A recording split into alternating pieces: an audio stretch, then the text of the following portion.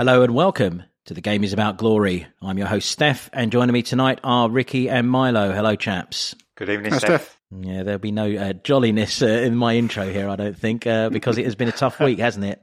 It's been a really tough one. 180 minutes of football, 2 goals conceded, no goals scored, a departure from one cup competition, and a sense of exasperation, incredulousness, and raw frustration as well. I think we're all collectively trying to figure out who ran over the Black Cat at Hotspur Way. We'll be looking back at our 1-0 defeat to Wolves at Molineux yesterday, and also our 1-0 defeat to Sheffield United last Wednesday in the 5th round of the FA Cup. Look, both matches, by the way, saw a fantastic away support. I've got to note that. It was loud and lively and excellent as ever. So fair play to the away support. Always, I think, the best in the country. But look, to everyone listening, full disclosure, this is not a rant and rage pod.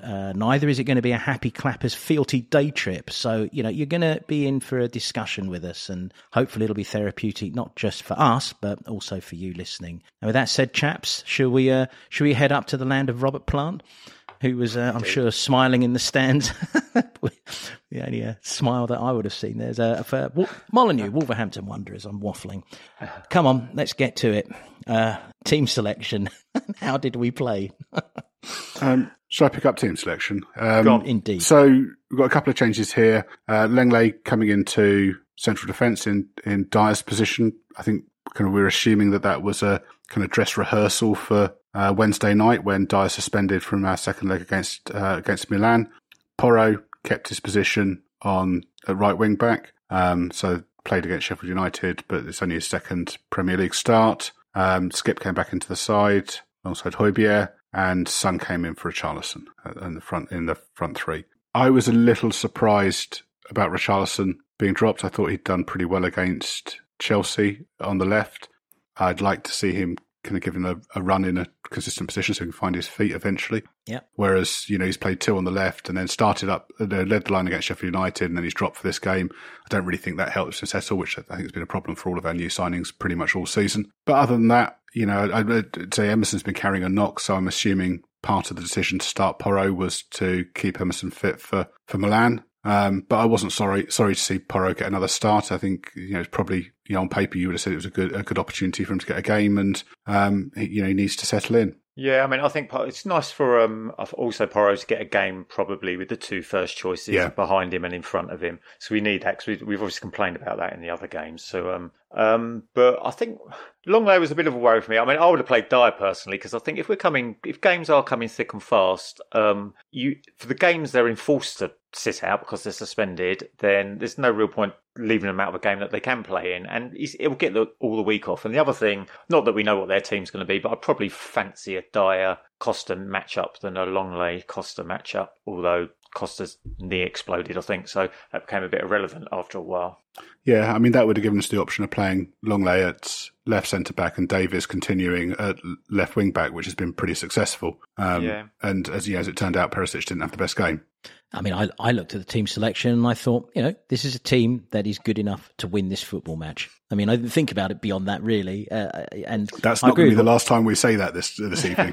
No, and it has been actually pretty much the way most of the games this season, to be fair, but you're right. But going to Porro for a minute, and the point that you made, Jay, which we'll be picking up later, I think it's very important when when you're giving new players games, they have to have the support of the premier professionals around them in order to grow. So, yeah, it was a perfect place for him. And really, I'm just repeating what you said, Milo, about Richarlison. So I'm going to edit myself and say that I agree, and I'll move on to let's get into how we played with this side that we all agree was good enough to win this football match. And let's talk about this first half where, let's be honest, there was only one team in it. Harry Kane was dragging his marker to the bull ring in Birmingham, it seemed, and all over. I mean, it seemed there was only one team that was going to win this football match. Yeah, I mean, I thought we played pretty well for the first kind of 60 minutes. The first half, as you said, we were pretty much in control. I think kind of the first decent Wolves chance happened on a kind of 50-odd minutes.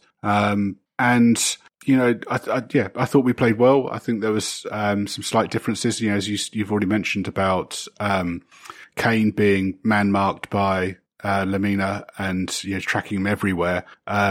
Kane was playing a little deeper than we've seen, which meant that Son was playing in the space between midfield and defence. So he was on the front foot more. So we didn't see Son dropping deep and being involved in build-up play with his back to goal, and someone kicking him in the back of the shins, which is, been most of his season. I thought, Son had, 2-3 decent chances in the first half that normally you'd expect him to put away, or Son of last season would have put away. And then, if you look through that kind of that hour, you've got, Son had a good chance from the right curling in. Decky had a good chance from a similar position, which I think the keeper got a hand to. Perisic header at the far post. Son had a shot over. Porro's free kick. Ah, yes. The Perisic header, by the way, which when you're looking at it, you're like, if you just nut that across as opposed to go for goal, that's a tap in for Harry Kane. Yeah.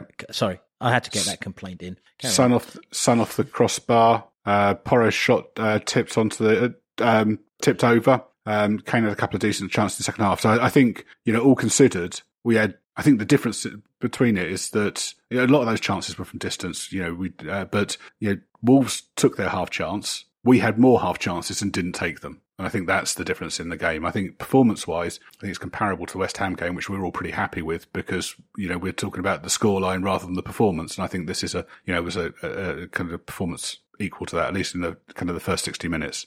Yeah, I think from what I've heard of Wolves, they've become a lot more possession-based now. And I think the game changed basically on... Lamina was just obviously like Velcro on Kane in the first half there, wasn't he? You couldn't shift him at all. And it was probably the first time this year where that's probably left Neves to do a lot of whatever midfield work they needed doing. Normally we're outnumbered in midfield. And I thought they gave us plenty of time on the ball, not just in defence, but in midfield as well.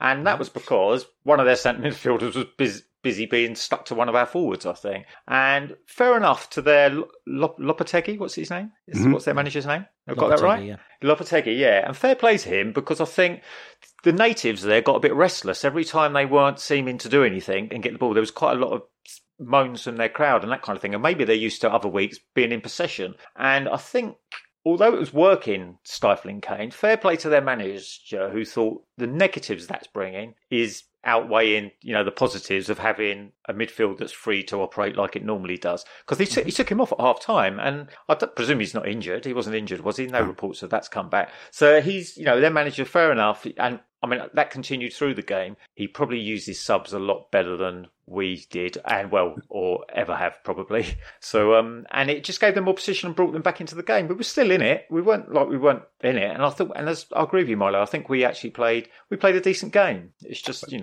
they scored their one chance, they had more than one chance, but not many more than that. I mean, he was very aggressive with his substitutions, wasn't he? So, I mean, the enforced one for Costa in the first half, and then 2 subs at half time. Sorry, I have to interrupt you. I have to interrupt you because we're glossing over possibly one of the... I mean, no one wants to revel in a player's injury, but let's be honest. If there was a player that you would have been like, it's okay for you to hobble off early, and Costa got it from another attempt to kind of shithouse someone. He was trying to barge skip in the back again, and he jarred his own knee on landing, didn't he? So anyway, I just wanted to note that he did it after a second attempt to shithouse one of our players with a barge in the back. And all I was going to say is the Wolves have made all 5 changes by the 65th minute. I mean that was obviously slightly risky. Because Max Kilman then got played through a knock. Yeah. Yeah, well, and he looked like he broke his nose in the first half. So he really I mean, actually, while we're talking about Kilman, I was going to bring this up later on, but he'd be really near the top of my list for left centre backs in the summer. I've been banging his drum for a while now, for at least a year, but I think he ticks a lot of boxes for us. He's left-footed, good technique. He's homegrown, Premier League experienced. He's 25 at the moment. He'll be 26 in the summer. 6'3". He can play in a back 2 or a back 3. He's good at carrying the ball out of defence. He's a decent passer. And I don't know how much do you know about his background. His background's fascinating. So, he's come through the lower leagues. He was a youth player at Fulham, but then, was Gillingham, Welling United, Maidenhead United, Marlow before being picked up by Wolves. And while he was playing 11-side football, he was also playing futsal. And he's got 25 caps for England at futsal. So, just a really, really interesting So if anyone at the scouting department of Tottenham Hotspur Football Club needs to find Max Kilman's agent, please contact the Game Is About Glory for the... Well, that's an outstanding bit of scouting there. His agent is Wasserman, which is the same agent as Longlay's got.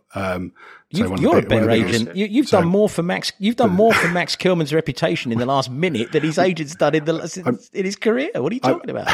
I'm not saying that this is going to happen, but the other thing that occurred to me is De Zerbi is using a lot of futsal techniques at Brighton. So I see where this is going. No. This is just by the by. But I'd be really interested. I mean, Dyer's been doing this recently, but I don't know whether he's copying the Brighton players. But the Brighton players put their foot on the top of the ball a lot, and that's a futsal technique. And there's two things with that. You can twist both ways. You can disguise a pass, or you can pick out a pass. But they also use it to signal runs. So you'll put your foot on a position on top of the ball to indicate to someone to make a move or make a run. So a player who may well be used to that could be useful for that. I think he'd be a really, really solid signing. And I agree. Yeah, he was very good, wasn't he? He was very impressive. Yeah, I'd be all over it. Yeah, he's very impressive. Transfer market. A De Zerbi Kilman dream team. You've heard it here first. I think him and Romero would be quite a nice pairing as well. Well, they'd be bloody unpleasant, but I agree with you. Yeah, they'd be nice to see play together. They'd both be, I think, pretty tough. Yeah. And he qualifies to play for Ukraine as well. Both his parents are Ukrainian. Oh. Who, Kilman? Yeah. So he's homegrown and he could play. I mean, yeah, well... I think it was a good it was a good tangent because he did have an exceptionally good game. I mean, there's no doubt he really did. But there's something that you've both brought up, which I think is well worth throwing into the mix here, and it was Lopetegui's. Lopetegui saw at half time, crikey, we're still in this game, and we've been actually kind of outplayed. I mean, let's be honest, they were outplayed. They were hanging on. And he's obviously taken a look and thought, we might be able to win this. And he's rolled the dice. And he's made those substitutions. And as you both said, he made them by the 65th minute. Wow, five subs. All five by 65th minute, yeah. But that's hard to do. I mean, that's hard work in the cautious world of the Premiership. We did not make a sub. I'm not up with exact. It didn't feel like we made a sub until the 75th minute. Our first 77? was 77th minute when Lucas 77, came on. I got it. Yeah. 77, yeah. Lucas came on for Decky. Yeah. That was so it felt like 77. I mean, should we be looking at half time in the way that Lopetegui was looking and thinking, well, we've done this, we've got to put our foot on the throat here and make this happen? So I mean, say at half time, Wolves switched to 3-4-3, so they matched us up. And I think that's why they could afford to lose Lemina, because with an extra defender, I mean, Lemina is ending up in defence quite often anyway because he was tracking Kane. So Kilman and Dawson were going wide as he was dropping in. So and I think they brought off Neto as well, didn't they? They brought off Neto for another defender. So I think. I mean, what they were trying to do is they were trying to make it more difficult for us to play out from defence, to play out from the back by having three forwards on, our three defenders. I thought we still did quite well. I think we've got better at playing through a press recently. And I think certainly for the first 10, 15 minutes of the second half, I thought we'd kind of continued as the first half ended. I still thought we were creating chances. I still thought we were pretty good. I put the difference down to fatigue. I think we faded quite a lot in the last half an hour. And that's what I find puzzling about leaving our changes so late. We've got, we rely on a small group of players. They've played a lot of football this season. And, we've spoken a lot on this pod about kind of our 45-minute games and, why some of that, some of the reasons for that. And I think that in mind, I found it a bit puzzling that we left it so late. But I think it was fatigue. Yeah, and conversely, as long as the opposition are bringing on quality players, they're refreshing 4 or 5 players, which is almost like half a team. So, if we think we're fatigued or we're running out of gas a bit, then the other team has just replenished, so many of their runners. I'm going to throw in one of my weird metaphors. My word, Milo's just absolutely slammed that drink and he's topping it up right now because he knows what's coming. What I can't figure out is, okay, let's say you make a cake in the same way every week with the same sugar. Like you always use certain granulated sugar. You go to the cupboard should you not have a variety of sweeteners that you can bring in case you run out of sugar? Like, should you not have, I don't know, maybe some monk fruit sweetener? Should you not have maybe some stevia? Maybe a little bit of agave nectar? It seems that if we don't have sugar to add to the mix, we're flawed. We don't know what to do. We're so set, and we're so easy to read, and we don't make substitutions until until it's too late almost. Does this make sense? I mean, I think does my metaphor make sense? I think firstly, Conte banned any sweeteners or sugar very, very early on in his regime, along with the ketchup and the mayonnaise. And Paratici might like a sweetener though. Never, folks, never bring up cake metaphors to literalists, please. It doesn't work. And I just want to say that your metaphors have got quite a following on from listeners to this pod, and quite often.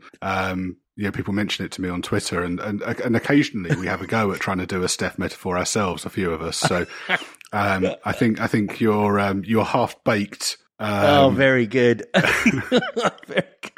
Your half baked subs one will go down very well. I like that. Very good. Yeah. But I mean, it is a serious question, and it's one that everyone's been discussing. Half baked is our pod title this week. I mean, I think, like you said earlier, should we, as in we? I mean, we might make these changes, but I just think there's no chance of Conte ever changing in the sense. Right, you don't think he's ever going to put the eggs in before the flour? Really, I mean, he's never going to change the formula. And we're back to that. I mean, that's and is that? Do the players? Do the players feel that? Do you think the players feel frustrated by that? Do you think God? Even if you're coming on though, 10 minutes is just literally no real time to try and make a big impression on a game. I mean, I think they had problems this week. I mean, Conte was probably on the phone because both Longley and Davis were on the pitch, and normally his first sub is one of the, one for the other. So they probably had a little while thinking, what should we do? Oh no, actually what? We're chasing a game. We're struggling to create chances. Let's bring on Lucas for one of our only two creative players. Sorry, I went a bit high there. Well, exactly.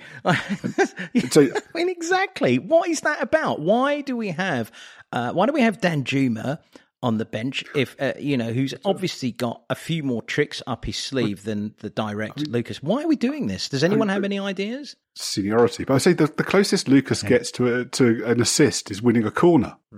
You just and he did hit. It was against Sheffield United. I'm getting confused. Don't worry, ignore me. But I mean, we're at that point. We've mentioned Lucas, everyone, and we're just sort of stumbling as to what to say next. Because Milo, maybe expand a little bit on the seniority theory, because we've been going back and forth on it. I know in our chat and our WhatsApp, but I think it'll answer a lot of questions for people, because I think it's legit. I mean, I said half jokingly a few weeks ago that if you list position and then list the players in that position by age, then that's pretty much the selection. And I think with subs, it's not far off that. And, when we look at, Brian Hill, Sarr, Skip only really got chances when there weren't any other options.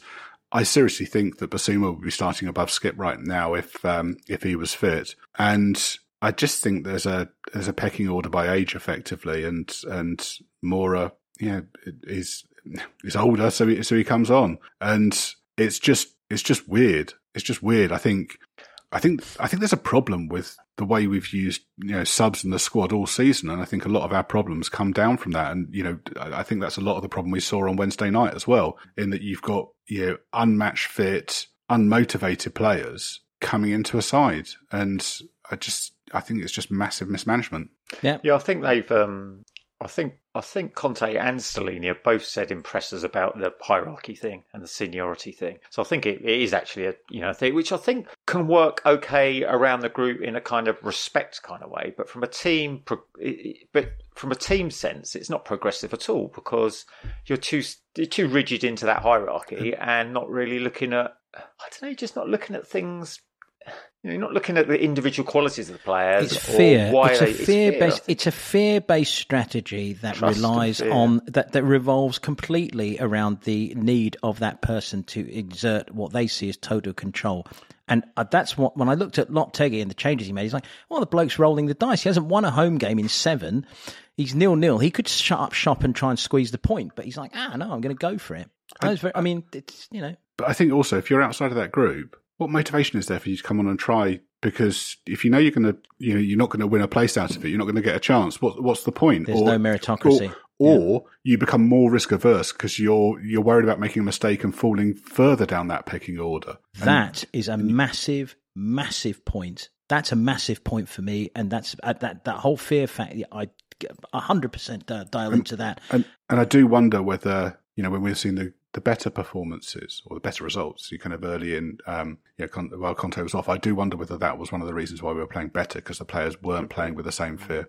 Well, there's 100%. I mean, you think about the Chelsea performance, which was probably one of our better performances this season. It's the 1 week in the last 4 or 5 where there was, little to no talk about will he, won't he, when's he coming back, when's he not, what's he doing. It was a clear, calm week. I mean, this goes back to your theory as well of 2-3 games a week, which I think is also very salient. But off the pitch, it was pretty straightforward. We had Christian Stellini from Sheffield United, or before Sheffield United already. Is he going to be back for that game? Is he going to be back for Wolves? He's not back for either. When's he coming back? Well, it's impossible to think that this continually moving story of Conte's return is another factor, right? My understanding is that he's back at work today, Sunday. We're recording this on Sunday for listeners. But he'd flown back to the country before the Wolves game, so he was back ahead of that, is my understanding. Wow. Although not. I mean, working. it's got to be a factor, right? This turbulence. Will he, won't he? Is he, isn't he? How much is he doing? How much is he not? It's got to be a factor, I think. I mean, our whole season's been one distraction after another, hasn't it? Really, have we gone a month without something crazy happening? No. And then if you put on top of that kind of a first 11 or first 15 that have been run into the ground, it's kind of where we are. I mean, the flip and a collection of players who are supposedly squad players who, as you quite rightly said, have no real motivation, because if they have a great game, they're probably not going to be selected in the future, because meritocracy, as we've determined, is probably not the way that Conte runs things. He runs things in terms of seniority and who he personally trusts. I mean, you're right. It's a bit of an upside down on the floor cake at this point, isn't it? The only real genuine kind of rotation we've seen this season has been Longley and Davis, Perisic and Sessegnon, and I mean not even Royal and Doherty, because basically there was one in favour or the other was in favour, and then they'd play all the games until the other one came back in. It wasn't really a rotation there. So yeah, I mean that's it really, isn't it? I mean midfield. But it's interesting of what you're saying. Nobody wants to use injuries as an excuse, because every football team is having injury issues right now.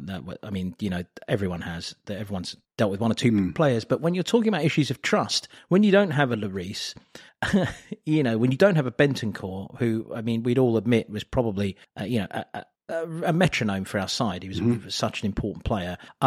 You probably even throw Sessegnon in there because Conte trusts him to a greater extent. So there's three players he trusts, and he doesn't have them. So normal squads can handle that, and we have a squad that can handle it. But we're saying that by the Conte metric, he's 3 players down on his squad. Mm-hmm. I mean, he is, but, in terms of what he would use. And that exacerbates the situation. Interesting, yeah. I mean, the one that puzzles me, and with Danjuma coming in and Brian going out on loan, if he's not going to play Danjuma, what was the point in sending Brian out on loan?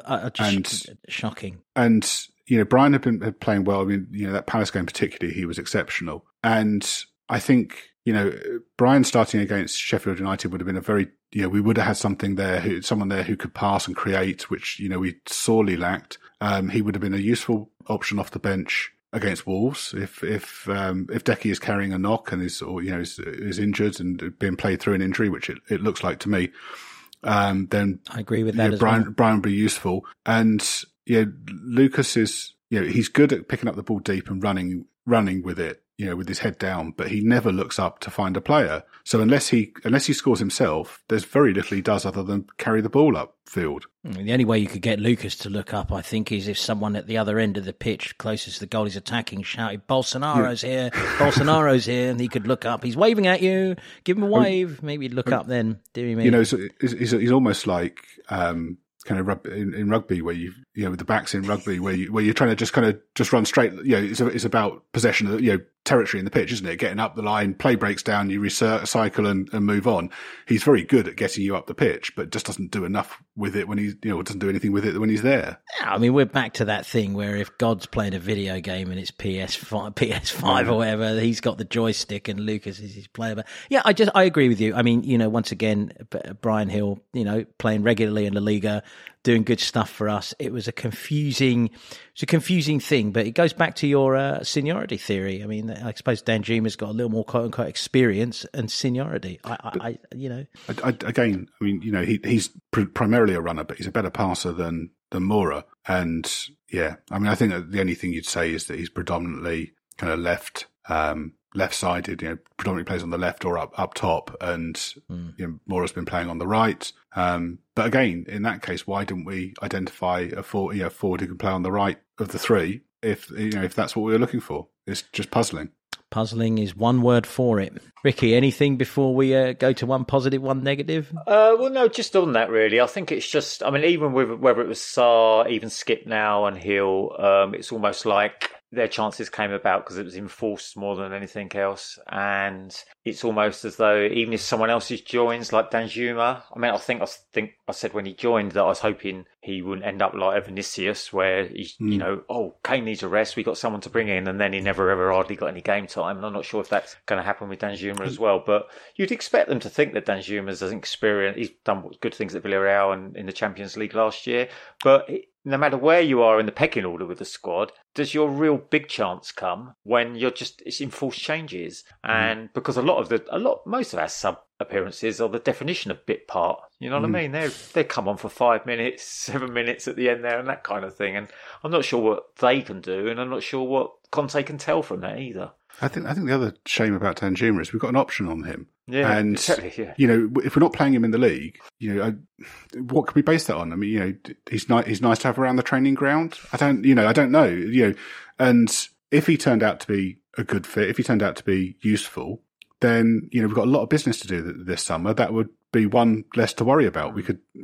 So yeah, it's puzzling. Should we just have a quick word about Porro before we wrap up? And we did touch on him with selection. Sure, What did we think of his game?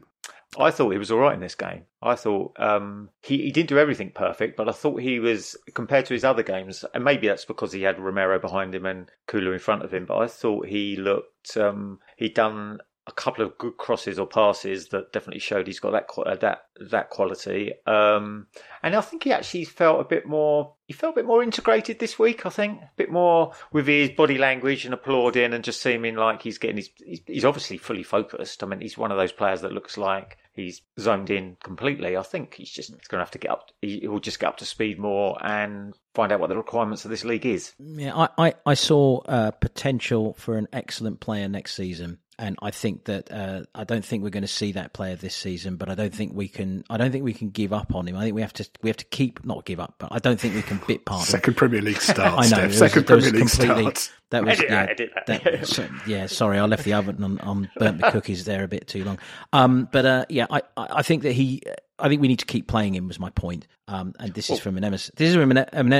This is from an Emerson Royale fan. I think we do need to at least rotate him every other game because otherwise it's gonna the bake-in factor will be a long time, and it's not, and it may not happen. So I think he needs to be given the confidence now. He looks like a confidence player, and he looks like he needs to feel the love. He looks like one of those players who really wants to be a part of it, as you said, Ricky. And we've got to keep him involved, and we've got to keep trusting him. But yeah, there are signs of a really good player there. Great, I don't know. Really good. I think he's got better with every game he's played for us so far. It's only his third game. I thought going forwards, I thought he was pretty strong. He's not putting in the volume of crosses or kind of deep passes that he was doing at Sporting. And I think that's probably him trying to kind of feel his way into the team. Oh, I've absolutely noticed that. I absolutely noticed him checking back for the safe ball sometimes. But also, I think, I think Conte doesn't like kind of wasting possession. So no. That's kind of high risk balls from deep is something that Conte probably won't want to see too much of. He made a couple of mistakes defensively, but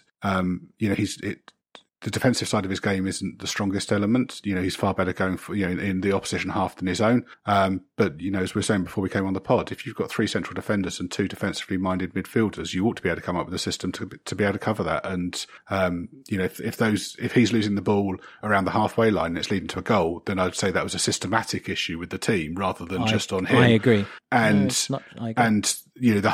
the plus side of him going forwards is better than what Royal offers. So I think if we can persevere with him, get him ready for used to the league, then I think we've got a decent player there. You see, what worries me, and this is all quite possibly academic given the managerial situation and the way it seems to be heading, but what would concern me is, and we've both agreed, or we've all agreed, I should say, the 3 of us, that he's feeling his way in, and that there's probably a lot more verve that he could show, but he chooses to be smart and not to piss off the manager by, rogue raiding every time he gets the ball.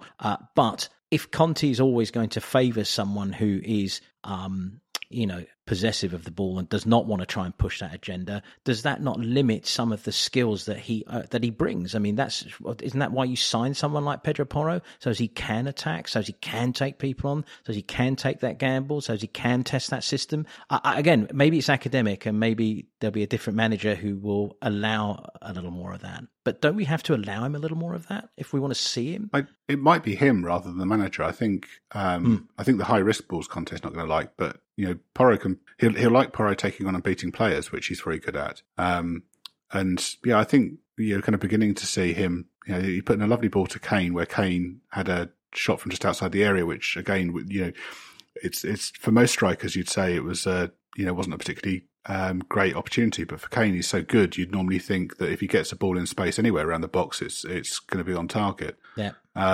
So I think there's plenty to work with there. And, if you look at, Perisic put in a lot more crosses. I think, I was looking at the stats earlier on. I haven't made a note of them, so I can't remember them exactly. But from memory, Perisic's cross success rate was in the mid 60%, and Porro's was in the mid 80s.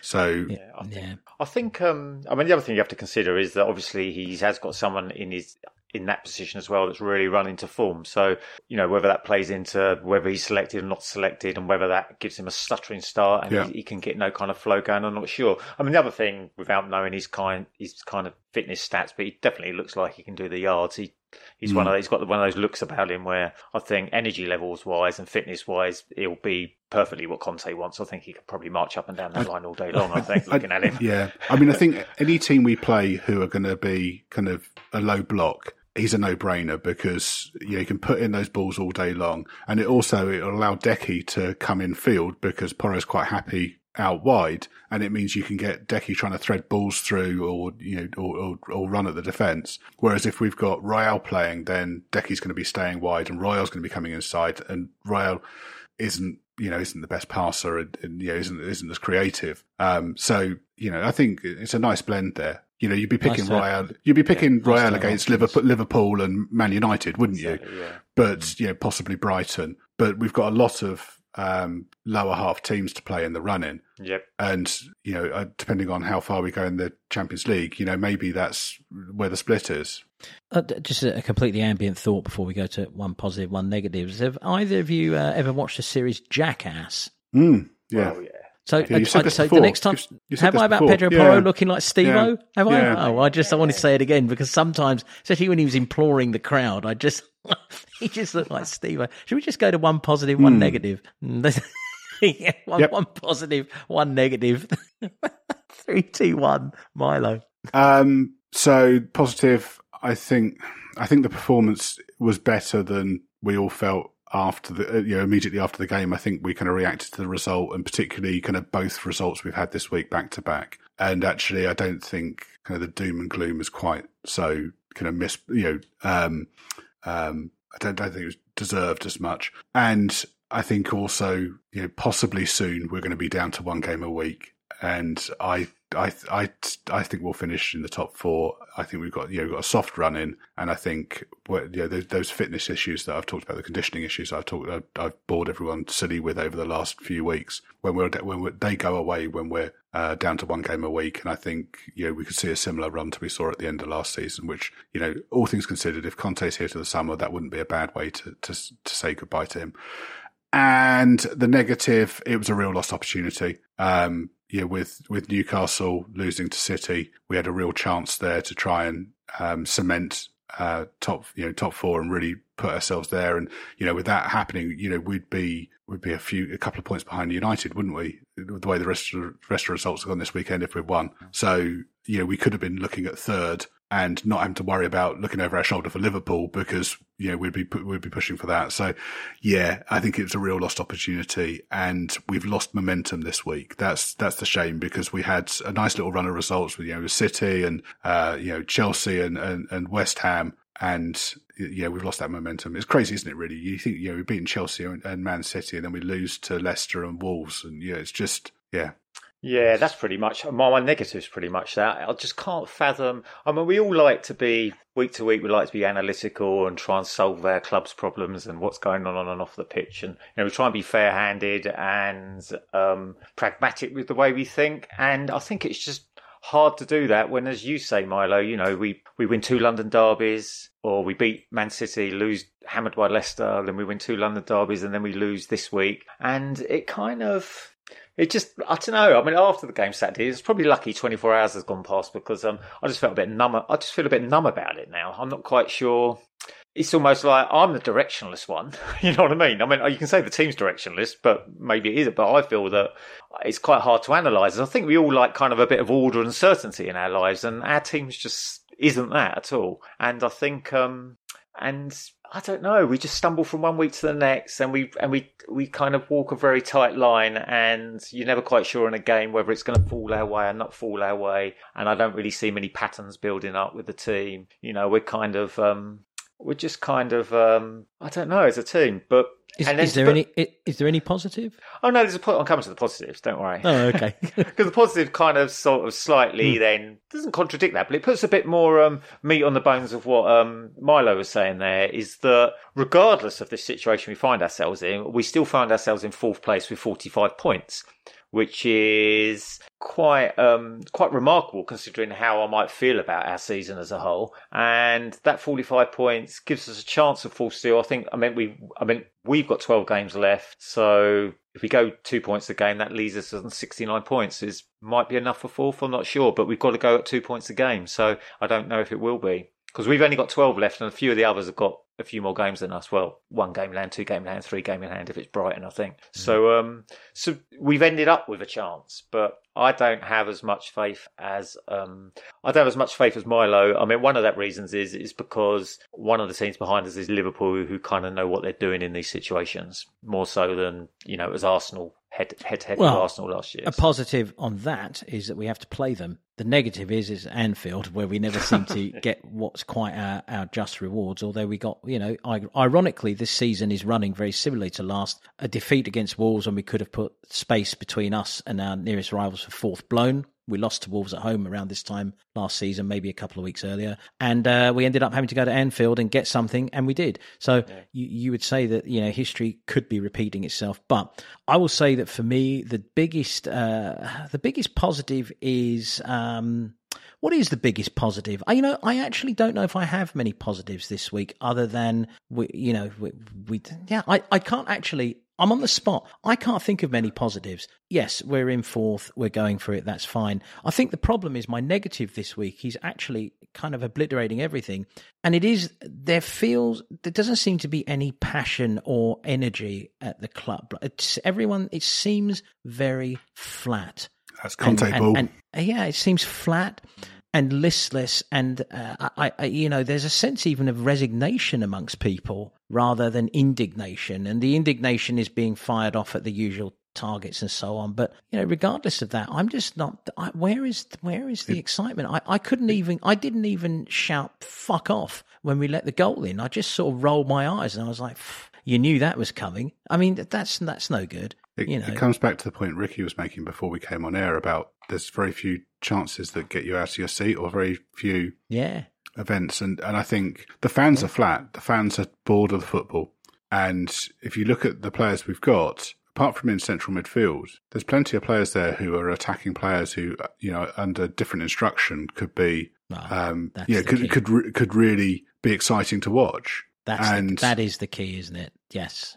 No. I think, it's just, if you're winning, it's fine, isn't it? You can put up with it. And, certainly the kind of counter-attacking style, when it's successful, can be quite exciting. But when you're kind of grinding out games, it's not.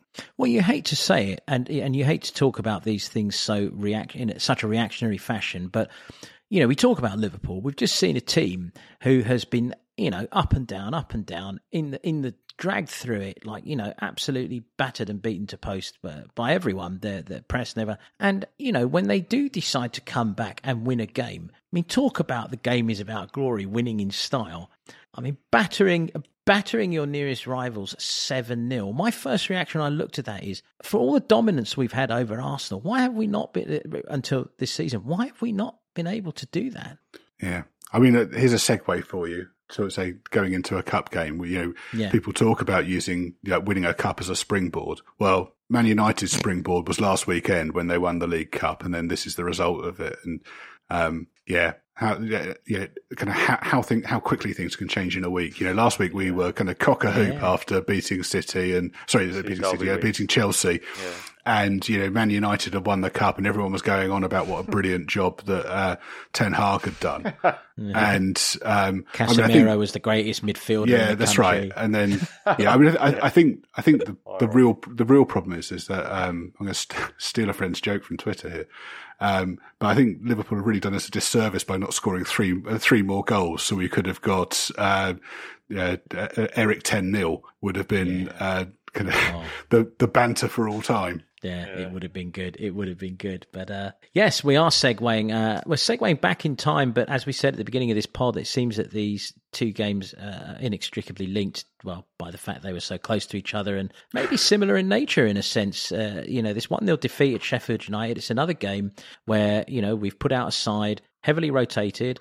Let's start with that rotation again. If we want to go there, how much of the rotation was a factor in the performance and the result, do you think? It felt like it was a side that was good enough to win that game. I don't think any of us doubted it. I told you you'd say that again.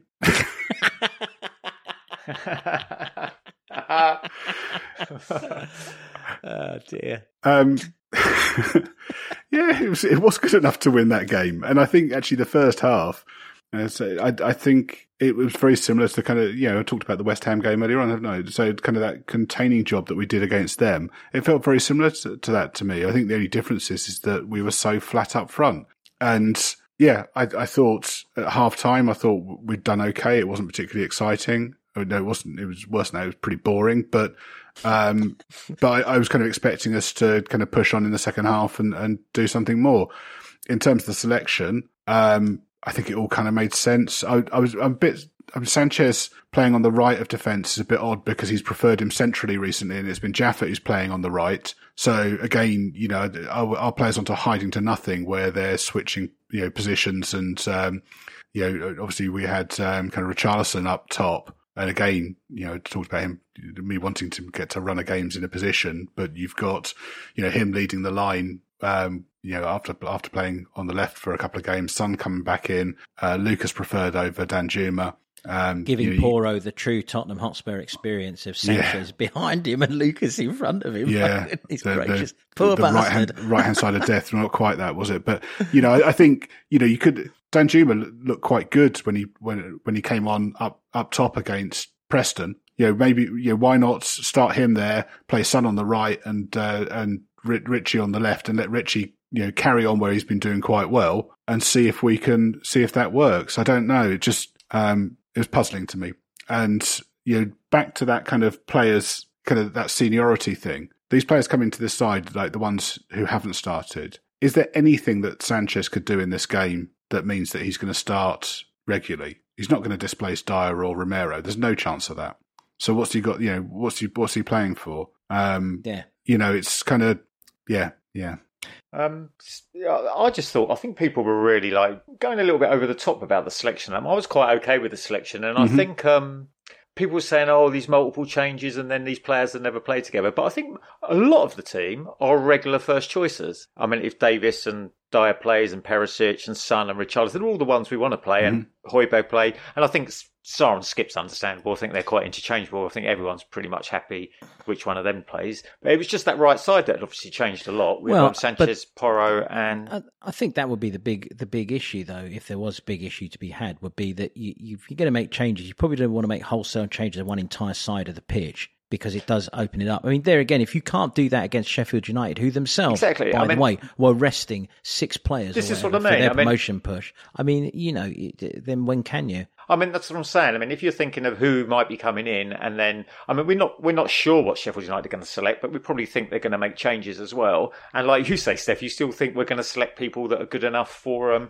to win the game. I mean, the other thing that's slight worry is although I'm very happy for Richarlison to play and for Son to play, and I mean, as in what level of in the hierarchy they are, and Perisic, probably 3 players there that aren't really ticking along very well at the moment as well. So it's not, if you're losing Kulu, Kane, and then it's a bit more tricky from that point of view. But and there are no passers there. they're all head down runners, and without Kane and Decky, we've got no one really who can find a pass, find a player. I think the other 2 that I would query with the selection is Højbjerg starting. He's playing a lot at the moment. He's got a young, inexperienced player next to him, and Højbjerg's dips in form this season, or when mistakes have crept into his game, is when he's been playing a lot of minutes. And I think he's going to start all of our Champions League games he's available for. He's going to start all of our Premier League games that he's available for. So he could be playing every minute till the end of the season. And I think I just want to note your optimism there. You pluralised Champions League games. I want to note that optimism. I've had it, but I'm trying to have it both ways on this pod, Steph, because I've also talked to us about us having one game a week soon, and that might things. But I think Højbjerg, there's a risk with him, and also Davis. I think we're asking a lot of Davis at the moment, where he's played all of the games, and then we're switching in between positions as well. And I think both physically and mentally, that's asking a lot of him. Well, and I think that. Go on. I think if we're looking at rotating, and obviously we don't have the data from training, we don't know where these players are, on that. But those are 2 that I would have probably wanted to give the night off.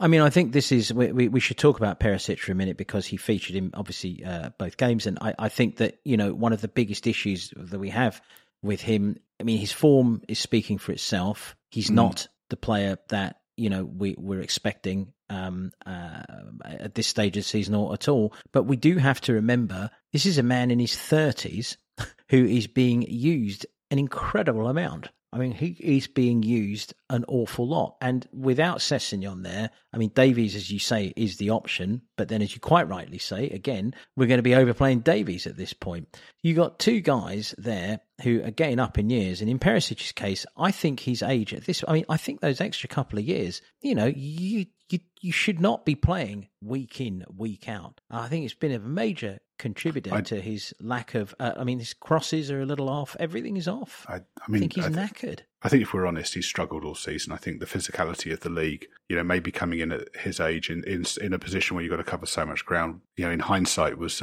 maybe a bit of an ask. And, he's delivered with set pieces.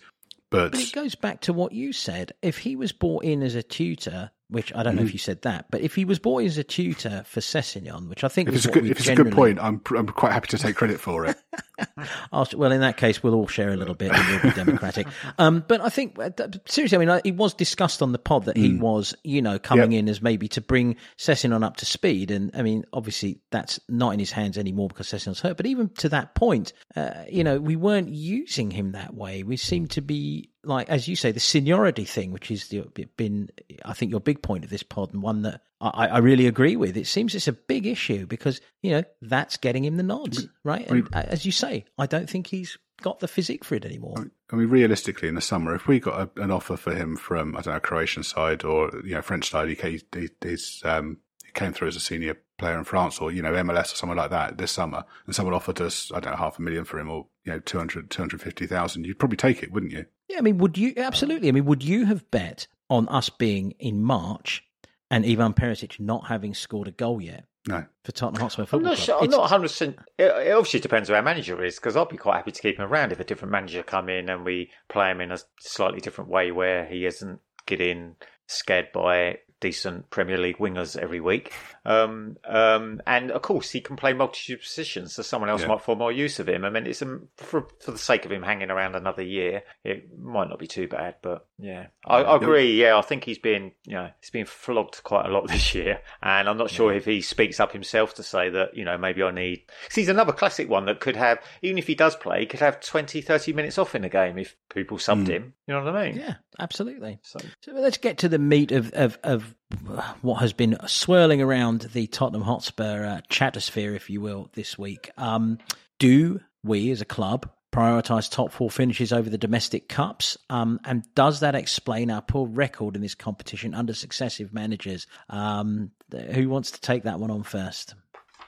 I'm happy to. I was just giving you space on this. I mean, I think I can help answer that for you. Qualifying for the Champions League gets you 13.8 million initial. Winning a group game in the Champions League, so that in the 2.5 million. Winning the FA Cup in total is worth 3.9 million. Winning the fifth round is worth 225k. So if we beat Milan this week, that's worth 9.4 million. So you've got 225k up against 9.4 million. And our players and our managers, we know that the club does incentivise contracts. I would think that winning the FA Cup, they probably get the chance to buy their cup final suit at a discounted rate. If they qualify for the Champions League, they get a nice tidy sum. They can buy the shop that the suit is fitted up in. So yeah, I think it's not pleasant to hear that, but those are facts. And I'm not always a fan of facts out of context, because I think that they can be manipulated over. But those facts, I think, are all that anyone needs when discussing this issue. I think that's where we're at. I mean, the Champions. That's the fact. Doesn't have to like it or not, right? That's it. The combination of the Champions League and the Premier League and the money in both of them has destroyed our domestic cups. And you've got Sheffield United making, I think it was 8 changes actually, Steph, rather than 6 for this game, because they're second in the Championship. And getting into the Premier League is worth more to them, a lot more to them, than a run in the FA Cup. And, similarly for us... Another excellent point to bring up is that they rested more players. So yeah. if you're at risk of relegation from the Premier League, staying in the Premier League is more important than the FA Cup. If you're in a chance of getting promoted to the Premier League, being in the Premier League is more important than winning the FA Cup. If you're in a chance of winning the Champions League, qualifying for the Champions League, getting into the Champions League is more important than winning the FA Cup. And as fans, obviously we hate that. And, all of us are old enough to remember that Cup Final Day was the biggest day of the football calendar. The country stopped for it. It doesn't anymore. So I'll bring the old Mr. Binary into the conversation, shall I? Do you know our old friend Mr. Binary? Mm. Well, is it, if we go for the cups, do we then automatically sacrifice finishing in the top 4? Because vice versa, we're thinking that's what's happening here, isn't it? By going for the Champions League, we're bodging our efforts in the cups and we're never going to win them. So is that truth, do you think? And also, does it then factor into, are we losing some of these cup games because there's a trickle-down mentality from the top? I still think that's a bit of a stretch. We're not a Sunday Park League team where you're just sitting there in the old freezing cold changing rooms. We're like we got professional people all the way down the kind of hierarchy of the club. So you'd think people with professional integrity, whether that's the manager, whether that's the players, would still go out in those games and think, I need to play for this club. I don't think they'll run around on that pitch thinking, I'll put a bit of effort in, but it don't really matter tonight if we lose. I don't think they're not necessarily doing that. But you raise I mean, I'm going to cut my own point off here to get to yours. You raise an interesting point there, because it links in again with something we've been talking about in terms of seniority. So even if you get in the cup side, you in the back of your mind, you're thinking, well, if we get to the semi-final, Matey's going to pick, I'm dropped. Yeah. He's going to pick his best 11. So the incentive does drop there, I think, to a greater extent. I think, if we're guilty of anything, we're guilty of maybe thinking we're a bit bigger than we are. And I think we do the same as what most of the big clubs do, in that you select, kind of a lesser team for the FA Cup until you get to quarterfinals, semi-finals. And the quality of our lesser sides doesn't compare to what Chelsea could put out, what Man City could put out, and so on and so on. And basically, cup games are won on fine margins, and we've been on the wrong side of it too often. Yeah, and this again, it loops around to the sort of points that we've been making for the whole pod. We're back to a situation where we as supporters feel that we have a squad that's big enough to compete on 3 fronts, possibly 4. But the truth is, for the way the manager uses the squad he's got, we really aren't, because he doesn't use it. He doesn't use it enough, and so now we're left in a place where the board and the club and look, I'm not going to make too much comments about the board. There's all sorts you can say about it, but the fact, was it Mr. Binary or Dr. Binary suggests that we are prioritising failing at a higher level in the Champions League over failing in the FA Cup because there's more money involved. Which failure pays us more? That's what it feels like. I mean, it's horrible to put it like that, but... And just picking up Ricky's point around kind of that prioritisation, I do think that... I don't think it's a binary choice between the two. I'm sorry, Mr. Binary. But, we could put out a first choice, if we put out a first choice side against Sheffield United, you'd expect us to win. Although, for our first choice sides have lost plenty of games this season where, or recently when you'd expect them to win. We could win. But then, we lose in the final to Man City or, what have you. And actually, in doing that and flogging our first choice team in order to get there, we end up finishing 7th. And, from a club's point of view, we still haven't got the trophy monkey off our back, and we haven't got. Yeah, I mean, I agree with you. I think the problem we have is because you're saying about how this manager selects the teams. I think the thing that's quite stark is it kind of transcends managers, isn't it? Because when we put in our chat the other day who we've lost to in recent years, you then think, is there something else to it? And going back to the mentality thing. But I think I agree with... I mean, the problem you have with football is you just get a bill into the old luck matrix in cup football games, don't you, as you say, Milo? And you're probably going to have to run through Liverpool or Man U or Man City at some point to win a cup. But and in some of the other, I mean, if you bring the League Cup into it, we have got to semis and we have got to finals. And even this year, you could say, we put out a weakened side and lost to Sheffield United. But at the same time, when we lost those other games in other years, I think a lot of them were 5th round games. So we didn't lose at Portsmouth, we didn't lose at Preston, we didn't lose it. So we are getting through games, but we're just not getting through enough of them, maybe. I don't know. Our record in the FA Cup does look quite bad in the last 5 years, who we've lost to. Well, I mean, that's the funny thing, isn't it? So 16-17, we got semi-final, lost to Chelsea. 17-18, we got to semi-final, lost to Man United. That was under Pochettino. After that, we sacked him and replaced him with proven winners. And we've gone out in 4th round, 5th round, 5th round, 5th round, 5th round. Right. Yeah. I mean, at a certain point, and again, I'm not going to bring the conversation there because I know that it's going to happen at some point, probably in the summer. You have to start looking at the consistent elements that exist in the matrix of on-pitch failure. And it is on-pitch failure that we're talking about here. As a football club, I don't think any football club has grown their business better than we have. I mean, I think our business, as a business, we're stunning. Mm-hmm. We are stunning. We've got the best stadium, arguably, in the world. I mean, I got asked about it by someone here the other day. Oh, is that you guys have got that great new stadium? It's like, yes, it's the best stadium in the world. Yeah, that's what I hear. I mean, we're known everywhere. I mean, we're going to say something in the week that was with another incredible commercial hookup, which seems to be, business is expanding so well, but it does feel that the football side pays somewhere, somehow. Maybe it's details, and we're not going to answer that question now, but you do have to start looking what's the consistent element in all those stats that you just read out, those lists. I mean, it's not, we're not going to answer it now. I mean, going back to what Milo said, I mean, the other problem you've got is as he says, the financial rewards of being in the Champions League are great. And of course, if we went for a run in the Cup but lost out in Champions League because of that, people might think, well, at least we went for the Cup. But then a couple of months later, they'll then be moaning because the transfer funds just aren't there. Right. So then, so it's you are a bit caught. And then, but then what you do hope is that somewhere in that pocket of time, the transfer funds have helped you to recruit to the state where you can actually compete on three fronts. And maybe we're in the middle of that cycle. Maybe that's where we're going. I don't know. But history is telling us that that's not necessarily the priority. But I think even when we put a reasonably good side out, we do sort of kind of fall over that hurdle, because some other teams, and this is what I'm thinking, is it a mentality thing? I just can't. And of course, we do perpetuate that theory ourselves a bit, don't we? So, but I remember the lot down the road when Wenger was there used to get to deep in the League Cup, FA Cup with literally the kids, didn't they? Mm-hmm. When they used to, they'd play none of their first team, and they would, so I just can't work out why we come short so often. I do think we're kind of taking us back to this game. When you look at the rotation we've got, the players coming in, aren't. Yeah, they're very much reserves. We have got this kind of first team, second team situation again, a bit like we had, when we were in the Europa Conference, and we had those kind of stinking performances there. And they're not. My preference for rotation is to do it, pretty much every game, where you're bringing out one or two players and just moving them around and giving players time off and rotating through the season.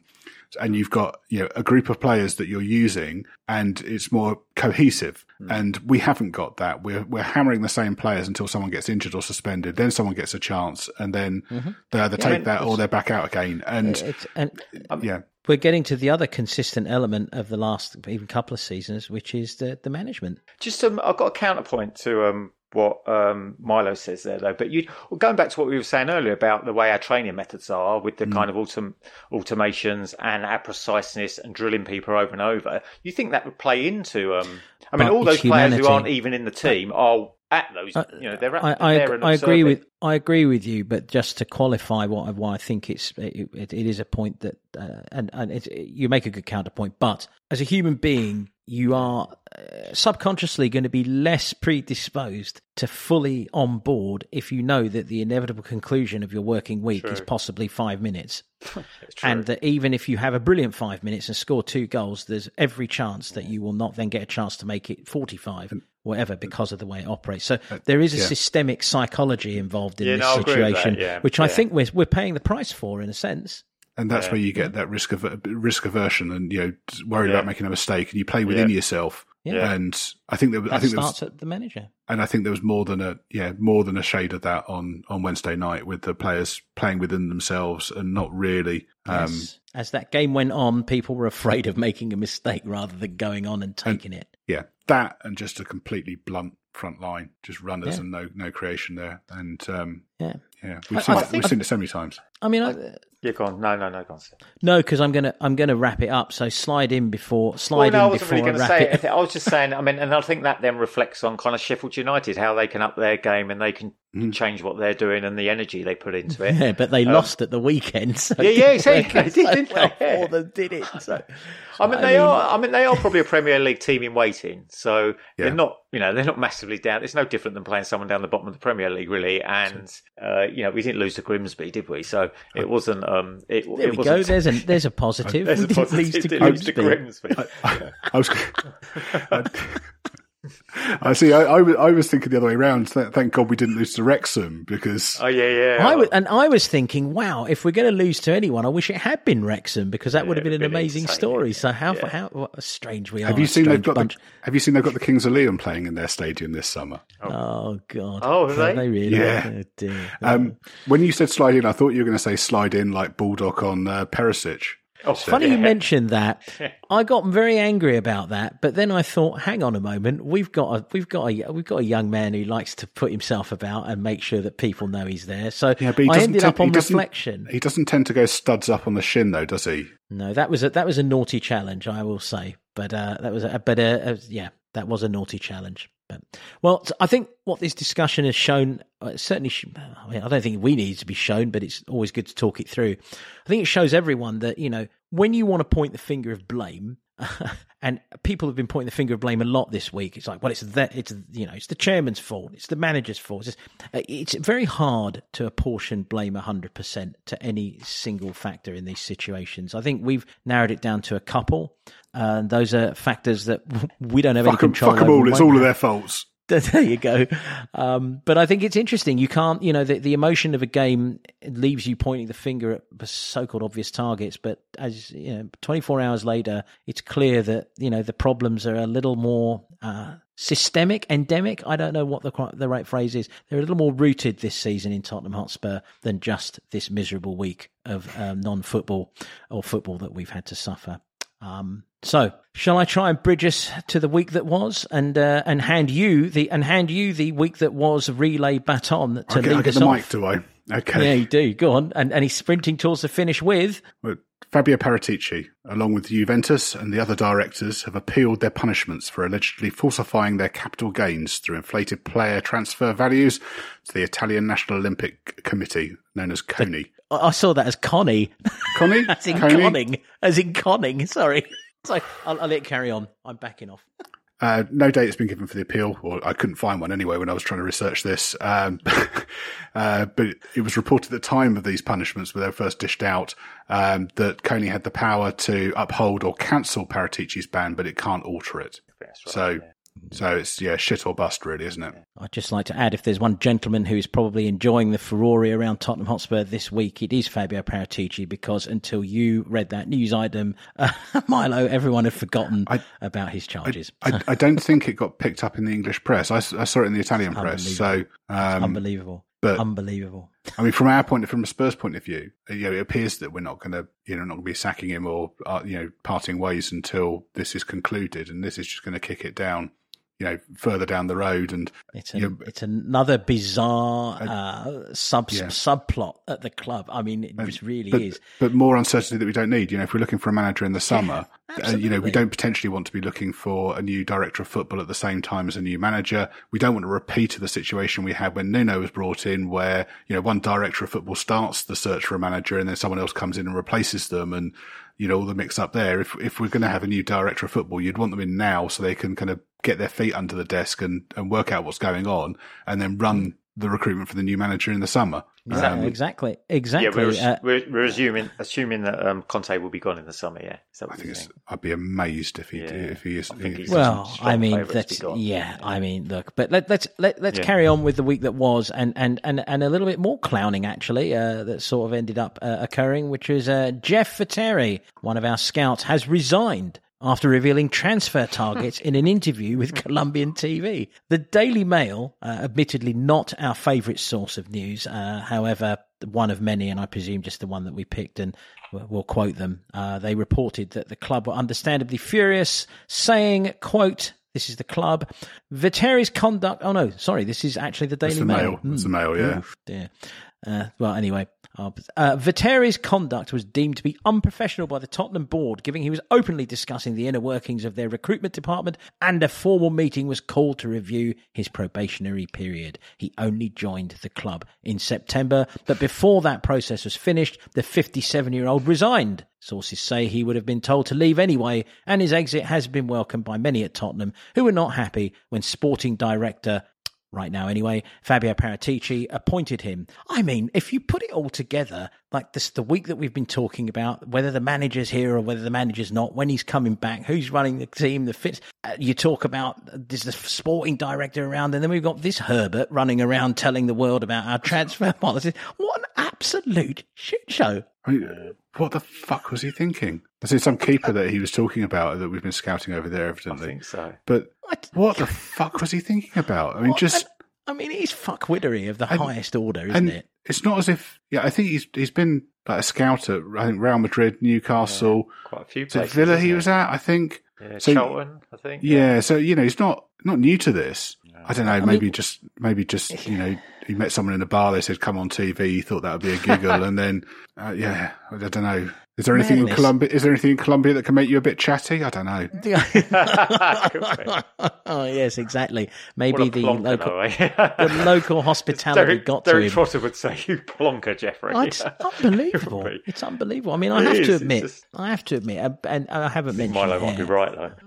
Yeah, exactly. But the marching powder of friendship. But I mean, I haven't mentioned hair much, but I remember when I first saw a picture of this guy, and I just thought, my word, he looks dodgy. He looked dodgy. He looked like an 80s LA rocker wearing a suit. I mean, he looked so dodgy. I thought he looked like a bit like a Prince tribute act. Yeah, I thought that. Yeah, I thought he looked a bit Prince. Yeah. Yeah. Well, it could be said that the Purple Rain era of Prince, he did flirt with rock and roll, mid-80s rocking a little bit. Maybe David Guest dressing up as Prince for a fancy dress party. Ooh, that's brilliant. That's really good and very disturbing. He does look a bit Guestian. Ooh, God, what a horrible thought. I'm very good. I like that. I mean, you said that the people at the club weren't happy with the appointment, so I'm not hoping it wasn't a old job for the boys, with Paratici, whether he's got some kind of friendship with him there already. But, Which just makes you wonder about all the other friendships. Oh, my word. A player and manager of the month. Player and manager of the month, because we could spend another pod wandering down around Shit Show Alley. Player and manager of the month. Emerson Royale has been nominated for Premier League Player of the Month for February, and bloody right too. What a fine thing that is, and I don't know if it's been announced. Get the vote out. Get the vote out. Yes, vote for him. And in another display of bizarreness, Antonio Conte has been nominated for Manager of the Month. But as we all were saying, shouldn't that have been Christian Stellini? And this goes to the question we've been asking about who's running what, when and how. But anyway, I'd rather that they kept that particular trophy away because nobody wants to win Manager of the Month. I don't know. Should we go to karting at the lane? Do you want to bring us through karting? Why don't you bring us through karting at the lane? Go karting at the lane. Just kind of carrying on running with that just bizarre week, bizarre season. So on Monday, the club announced a new partnership with Formula One that will see an indoor electric karting track built under the South Stand. It'll be London's longest indoor track and is due to open in the autumn of this year. And while we're on it, Daniel Levy is living it up in Bahrain this weekend for the Grand Prix. Could this be a jolly off the back of our new F1 karting partnership, or could he be looking for someone to buy Uncle Joe's share in the club? What do you think? Do you think it suggests we might be looking at new ownership soon, or is this just a rich man doing rich man things? I don't think he's a rich man who does rich man things. I don't think he's that guy. I don't think he shows up for Royal Ascot or any of these. I mean, he's not one of those guys. So I think that there's got to be a motive for it, a financial motive or a business motive. Daniel doesn't do socials without there being a point. Yeah, especially in Bahrain, there's plenty of people out there that he might want to, mix in the circles with, see what, check what bank balance they've got. The Sun reported that he met with Yam Najafi on Friday, who's guy heading up that US consortium who are meant to be interested in, but the Sun also said that it's Everton that he's interested in buying, which I think we talked about before. You can buy Everton for pence compared to what we're and.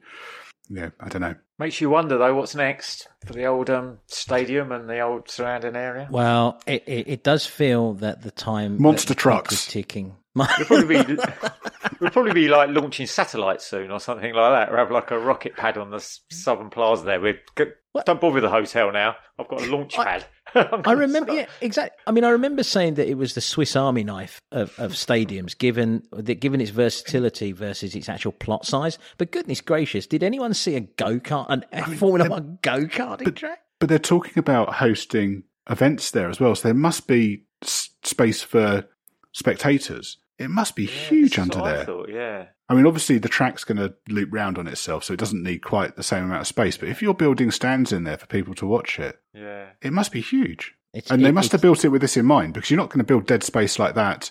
I suppose they might have thought about it as a conference space or something like that. Or is it not the area where the pitch slides into, though? Part of it. It can't be. It can't be, because you couldn't move the track and everything out. And it's going to be open all the time, isn't it? It's that. Yeah, so true. Is it? Yeah, this is not on match days. Surely they're going to be open in the morning for a bit of karting and then go to watch the football. I mean, if you think about it, as a football stadium, bit of karting, bit of But if you think about it, as a football stadium, it's used 30 days of the year, isn't it? Yeah. So it makes a huge amount of sense to have the other stuff there and try and generate that income and stuff. Yeah.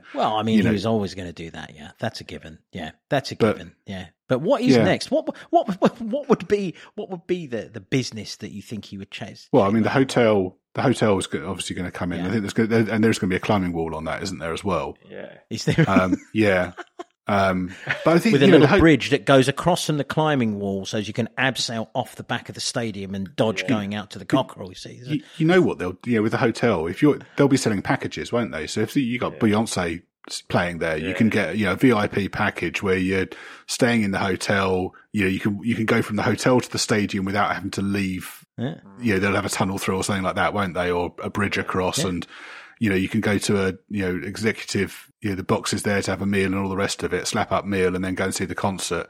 And, or you could sign up for the Beyonce package where you abseil on a bungee off the back, as well. Mm. So, that's what they'll be doing. And they'll be doing that for the football. They'll be doing that for the American football, the rugby. This is our future, isn't it? And this is actually, I think, what is at the centre point of aggravation over losses to Sheffield United in the Cup and so on is people are seeing it happening and people don't like it. But we are becoming, if we're not already, we are one of several interests that Tottenham Hotspur is going to be. The football club is going to be one element. It is not the only element. And I think that's what's happening. Yeah, and I think what people are frustrated about is that they haven't. I mean, we have spent a lot of money over the last couple of years, but it feels like all this money is coming in, and when I think the criticism is that we're not seeing it spent on the squad, and people are kind of suspicious of that. I think the club would probably say mitigation is that since they built the stadium, we had COVID afterwards, and the losses that were we had as a result of that, and we're playing catch up, and we haven't seen the money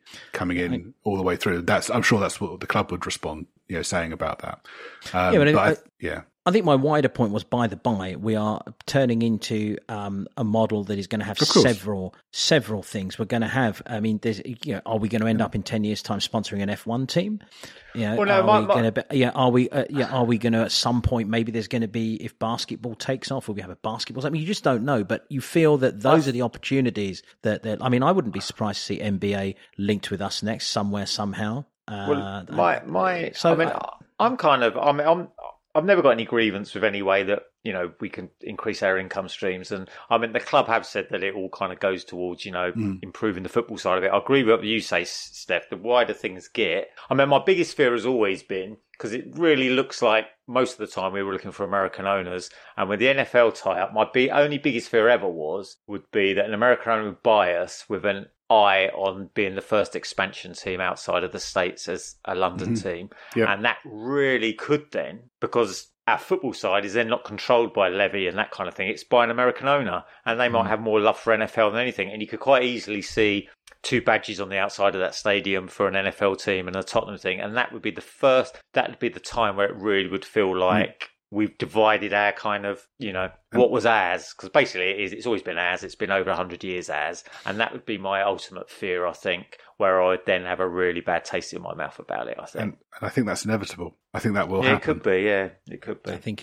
you're absolutely right. Yeah. I mean, I think your only hope is that that NFL franchise becomes the London Hotspurs or something. And I mean, this is the other thing. If Levy still wanted to keep control of everything, I mean, everyone seems to think you'll sell it and someone else will bring a franchise, but he might think, well, why can't I have the franchise? Obviously, you'll get other people to run it, people that know about NFL, and you never know, that might make us a powerhouse. Who knows? You never know, because I mean, they're the 2 most moneyed leagues in the world. So what's interesting about all of it is it makes me realise that a lot of my support and love for the club is rooted in tradition and is rooted in what the club stands for and what the club means, and that is actually the biggest battleground right now for Tottenham.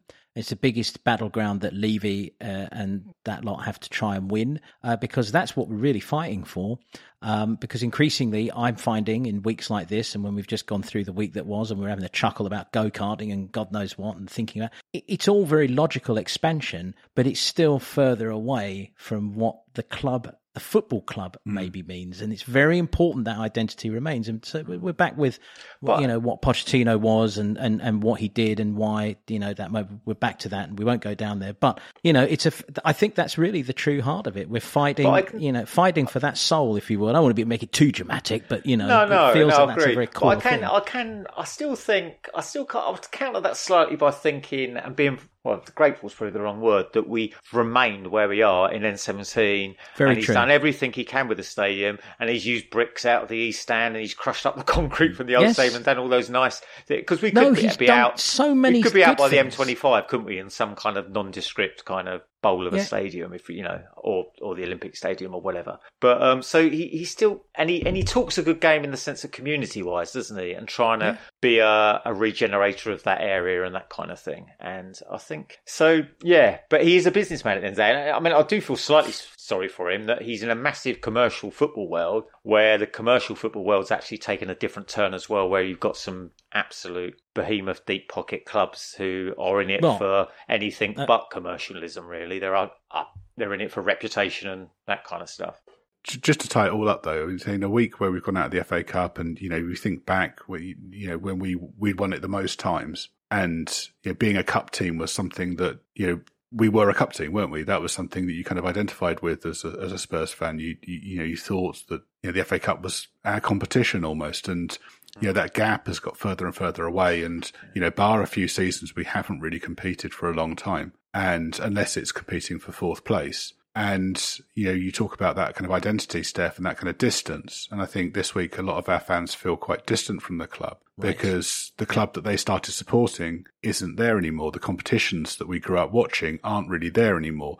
Finishing fourth or staying in the Premier League or getting promoted to the Premier League is more important than the world's oldest cup competition. And that's all a bit sad. But having said that, they were still the paths we were going down when Pochettino was here, and we all had a great time and loved it. So it could just be a manager comes along and, Right, but okay, we'll go there for a minute. I mean, Poch was fighting for the title, fought for the title twice, I would say. I mean, I think it's... And will again next season, Steph. Don't worry. Glory days are here again. I like that. You know what? Yeah. That's it. It. I mean, we can say that. Look, that very quickly. We have skipped this point, so I'll just slide it in. Jurgen Klinsmann has been appointed manager of South Korea. Sonny and Jurgen, the Sonny and Cher. I don't know. Yeah, it's great. I can't say I've really thought that much about it, and I don't know if you want to add a line to it or not, or if we should just wrap it up. I thought that I wish we could have ended with what you just said. What did you say, Milo? Repeat it again. Glory days are happy days are here again. He's coming back. Yeah, glory days. And you said he's coming back. I mean, look. Of course he is. I don't give a shit if he fails miserably within 3 years of coming. I want the hit. I want the warmth, and I want to feel it again. Yeah. Cut the Jurgen bit out. Jurgen's not important. Honest, it's not important. Piece that bit together, Milo. Yeah. And hang on, I'm just going to say, we're going to do this one more time because it's good. I'm going to say see you next week, and just say that one more time, Milo. So thanks very much, chaps. That was a good one. See you next week, and glory days are here again. Yes, or will be once he comes back. Hurry up. Yeah.